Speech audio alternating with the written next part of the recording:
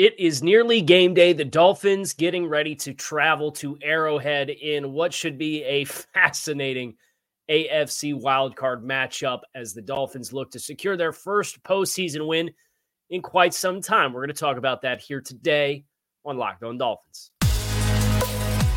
You are Locked On Dolphins, your daily Miami Dolphins podcast, part of the Locked On Podcast Network, your team every day.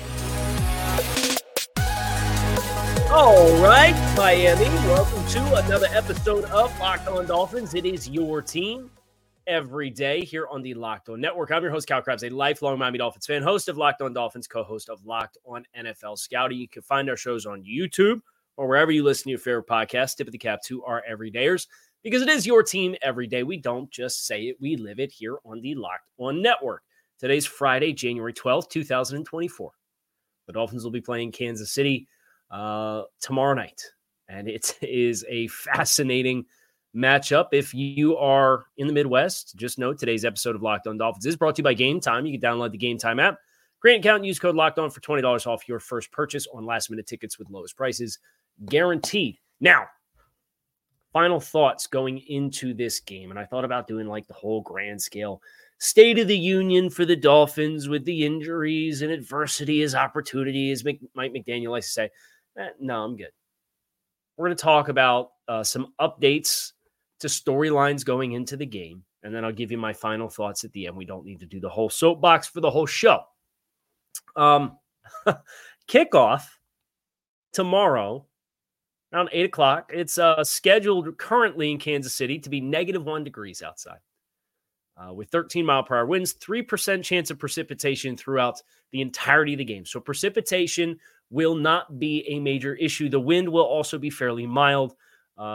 West-northwest winds the entire time, scheduled for about 10 to 12 miles per hour. But that will take what is -1 degrees at kickoff and what becomes -4 degrees by 11 p.m., and that takes the real field temperature, according to weather.com, to -19, -20, -21, -22. It's going to be cold. And I know Chris yesterday on Locked On Chiefs seemed to think this was a massive, massive advantage for Kansas City. And I don't know that I necessarily agree. Because this is not just, oh, you're playing in the cold. Nobody plays in this. This, to me, is an ultimate equalizer for this game. Because both teams, I promise you, are going to be as cold can humanly get. This game, to me, with these conditions, is a little bit less about the X's and the O's, and it is a little bit more about mental fortitude and toughness and focus and execution and attention to detail and want. And, maybe that's the Dolphins fan in me aspiring to have a pathway to victory that we can tangibly feel. Maybe it is. I don't think so, but maybe it is. This is the potential to be one of the coldest games. It will be one of the coldest games in NFL history. What a neat opportunity to go out and disprove the narratives around this team. They can't play in cold weather. They can't beat good teams. You can't win on the road. All of it potentially culminating in a game that has the ultimate of equalizers, which is historically cold temperatures. I don't care if you're out there in Missouri right now or not. It's going to be cold. You are going to be cold. You have to pay attention to the smallest of details in an environment like this, because all of the routine stuff is no longer routine. Catching the ball, throwing the ball, handing the ball off, tackling. Who wants to put their body in front of another human being and deliver blows for 4 hours? That's going to tell you who's going to win. And maybe it will be Kansas City, maybe it will be Miami. But for me, ultimately, I look at and reflect on the conditions that this game is going to be played in and think it makes it more about the intangibles and immeasurables than anything else. And we'll see how the game breaks. Now, if you are planning on going to the game, please hear my cry. Don't get liquored up ahead of time and be out there without a shirt on. Please be safe. These are hazardous conditions. And I think it says quite a bit about the people who are there, who are used to the cold, right? Pull up Game Time. And I'll tell you more about Game Time in just a minute. But pull up the Game Time app and look at the tickets that are available for this game. Look at the pricing of a playoff game for the defending Super Bowl champions in their stadium, in this environment. People that live there don't want to go out with this. So I don't care how Kansas City's been out there this week. They're not going to want to be out there just as much as the Dolphins. Who wants to win a playoff game more? Who's hungrier? Who's more focused? And the collective hive focus, not just individual players. You could hop on right now and buy a ticket to this game for less than $100 comfortably. And there are hundreds of seats in just about every section that are available for resale. $43 is the cheapest ticket right now on Game Time. The all-in prices, and this is not me telling you, you know what? I'll pull it up. Why not? I'll pull it up. So if you're watching on YouTube, just know this is what the availability for this game looks like for a tickets perspective. You tell me, people want to be here? The question is, do the Dolphins want to be there? And we'll find out soon enough, right? But it is a fascinating extra layer to all of these struggles Miami has had in the postseason over the last 23 years. Mike McDaniel talked about it. We'll talk a little bit about that in final thoughts.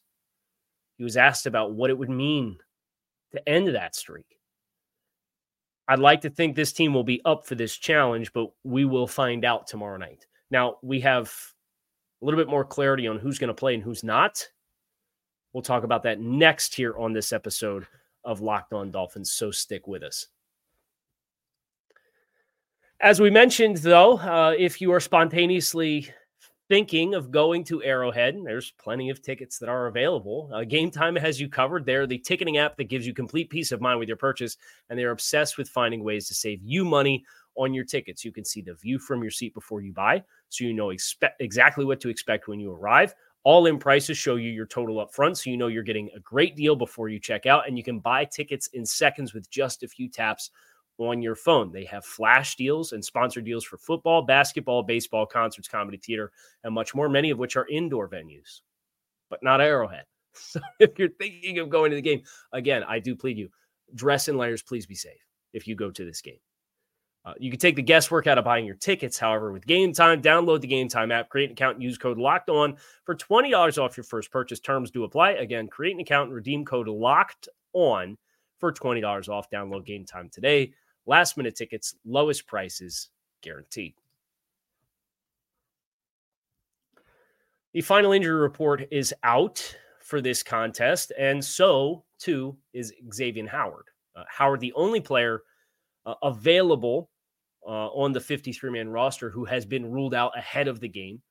Mike McDaniel kind of disclosed everybody was going to be game time decisions. Otherwise, there are 4 players that are questionable, and therefore very meaningful players for the Dolphins. Deshaun Elliott with a calf, Javon Holland with his knee injuries, Raheem Mostert, and Jalen Waddle.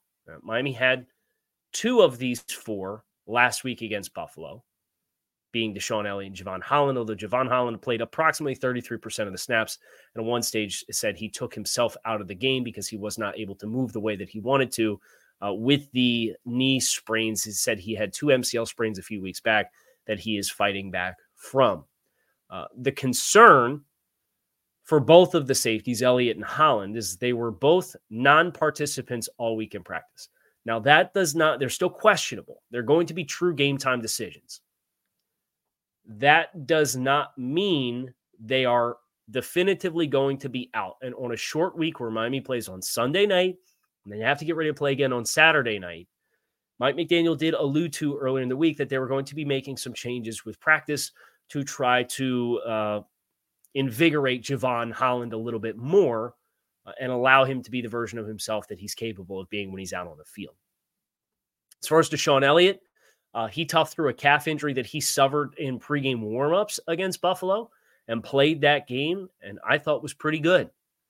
I would expect he finds a way to go, but when you're in the postseason like this and it's win or go home, if you are fringe, I think it's a little bit more acceptable and accepted that you cannot participate all week in practice as long as your body gets to the point on game day where you're ready to go. Mostert and Waddle were limited participants all week in practice. Seems like they were pretty close to the vest as well. I know there weren't some warm and fuzzies about their situations, but Mike McDaniel had kind of teased and alluded to being optimistic about both of those guys at the beginning of the week. So time will tell. Again, this may be the same thing that's going on with these two safeties in Deshaun Elliott and Javon Holland, where they just don't want to stress him anymore, but they feel like they're at a point where they can get up for one peak performance in the week, which would be game day. You don't want to get them back up and rev their engines for practice and then have to deal with multiple days of soreness afterwards. So players that are on the injury report but have no game status, which means they're good to go, include Tyreek Hill, Jalen Ramsey, Devon Achane, Teron Armstead, Liam Eichenberg. A lot of heavy hitters, right? I think if Miami is able to get a majority of the four questionables, you feel like it's a nice boost. If they go over 4, I mean, it's a perfect embodiment of what the season's been thus far, and you would certainly not expect anything different because of what this season has been on the injury front for the Dolphins. From Kansas City's side of things, they have one player ruled out and 2 players who are questionable.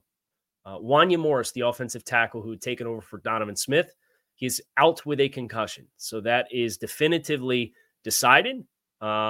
Donovan Smith will step back in at left tackle. He's was a limited participant early in the week with a neck injury. He has no game status, so he will play and be the left tackle for Patrick Mahomes and the Chiefs offense. 2 wide receivers are questionable. Justin Ross with a hamstring and Kadarius Toney with a hip and ankle injury. Now, they were both limited participants on Wednesday and Thursday, questionable for the game. I frankly would take all of the skill players out that you can get if you're the Dolphins getting ready to play the Chiefs. It's because you really want to exhaust their need to go deep into the well if you're successfully able to take away the 2 primary options in the passing game, which we've talked about earlier this week. Between Rashee Rice and Travis Kelce, there's so much of their passing game volume that runs through those 2 players that if you're missing complementary players, it really compounds and further complicates your challenges in finding winners elsewhere on the field, which ironically enough is exactly the kind of thing that bit the Dolphins down the stretch against Buffalo. I specifically reflect on 2 targets that Tua Tagovailoa had to Cedric Wilson. One was on 2nd and 15, I believe, or it was 1st and 15. After the Teron Armstead false start early in the 4th quarter, they took a play-action shot, go ball to Cedric Wilson down the near sideline. And it was a perfect ball, but he could not separate against Christian Benford. So then you come back and you're the next possession, you have a an intermediate crossing route with Cedric Wilson matched up against a different corner, Dane Jackson. And Tua threw the ball perfectly. It was early, but Cedric Wilson created no separation on the play. And the pass is batted down and it's incomplete. And it puts Miami in a position on 3rd down where they then have to punt the ball down the touchdown. If you can get the shoe on the other foot in this game, I think it is a nice boost. I think there's going to be some appetite for passing the ball.